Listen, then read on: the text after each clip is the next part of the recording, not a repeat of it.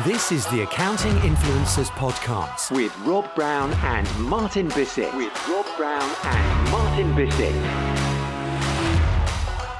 So here we come, it's our Saturday bonus, and here's where we dip into the mind of the client and help you accountants figure out why they didn't buy. And Martin, last week we looked at accountants struggling to close the deal and getting that ghost in. They're not coming back to us. We feel that it's dead in the water. There's radio silence. What is on your mind for this week's bonus?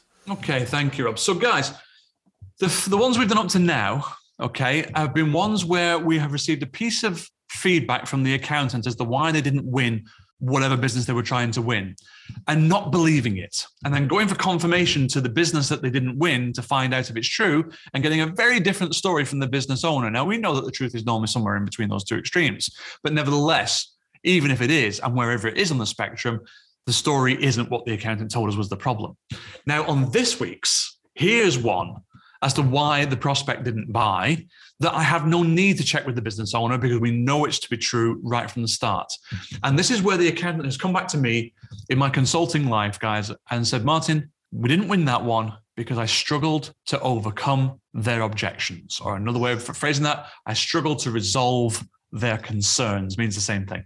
Now, this one needs no validation. I don't need to go to the business owner and ask if that's true. I know it's true. How do I know it's true? Because it's happened so often. And on this one, Rob, you know, it can be the simplest thing, the simplest piece of resistance or query that unsettles the accountant. Because what we've got to remember here is we have a profession of technically trained professionals. Yeah, they're not sales naturals, are they, Martin? Not part of the training, never been part of the training, just as a sales natural isn't an accounting professional and can't handle technical content. But they've still got to persuade and influence and help people make their minds up, and that includes an element of selling. And you are going to encounter some resistance, some objections. If you can't overcome them, you're not going to win the business. And there's the downside, guys. You see, for us business people who are commercially minded and can do the selling part but can't do the accounting part, we can hire you for that. Unfortunately, the accountant needs to also have the commercial selling parts because your relationship with your client is so close to the numbers, the financial intimacy is so close, you can't palm that off to a salesperson. And as such, you have to get the sales bit right as well. So what I want to do for you guys is show you the 4 flavors of objections that generally speaking practitioners struggle to handle. Okay, they come in 4 different flavors. The first one is the put-off objection. And the put-off objection sounds something like this. Oh, thank you very much, Rob. Yeah, that's been great. I've enjoyed talking with you, and got your proposal here. And yeah, we'll go and we'll think about it. We'll come back to you. We'll let you know. So that is neither a yes or a no in explicit terms. In Britain, we call that the British no, the maybe. But they're putting you off. There's a reason not to say yes right there. They're not so convinced as they want to come on board with you right there. Now, we'll leave the reasons for these things to another episode.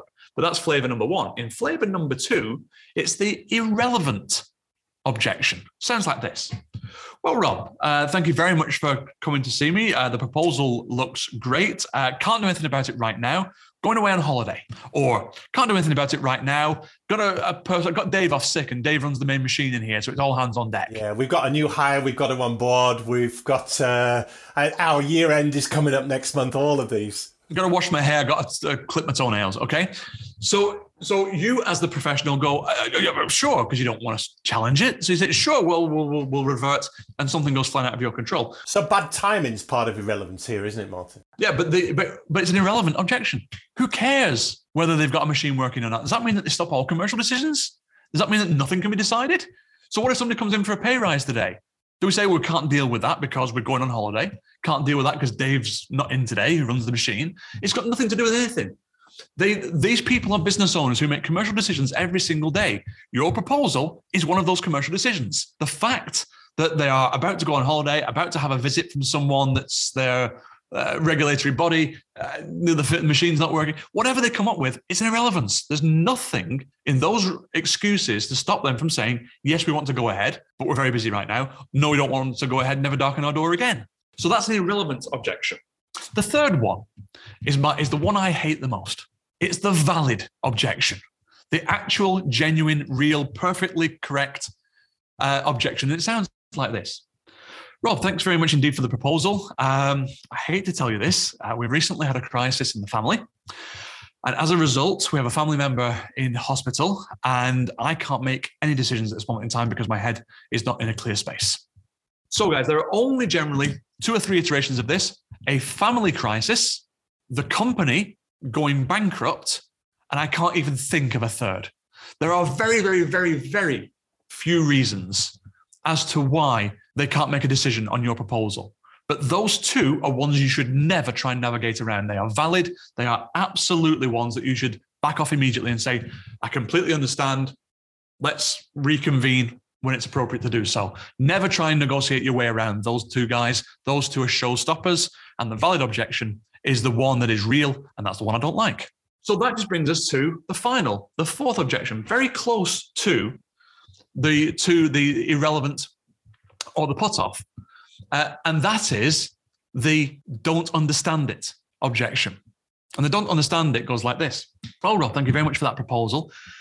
But you know what? We're only paying $2,500 right now. Your proposal's for $7,500. That's a huge hike for compliance work.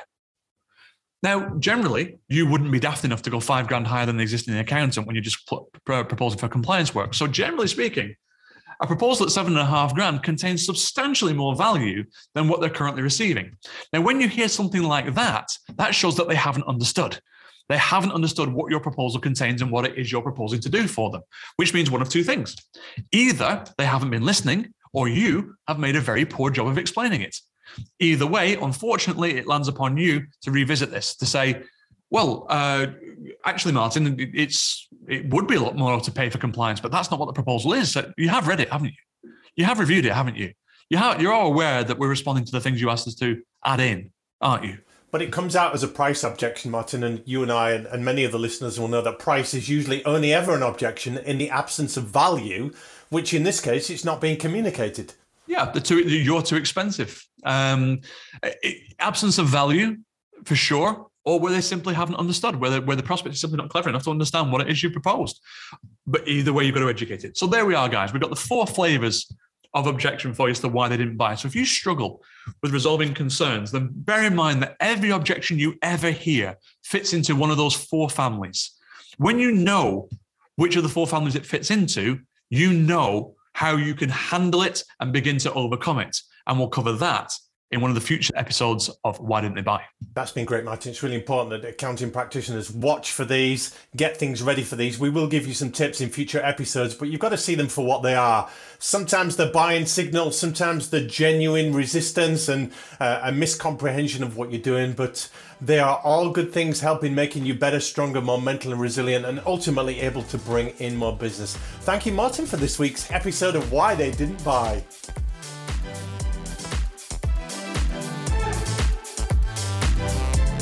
This is the Accounting Influencers Podcast with Rob Brown and Martin Bissett.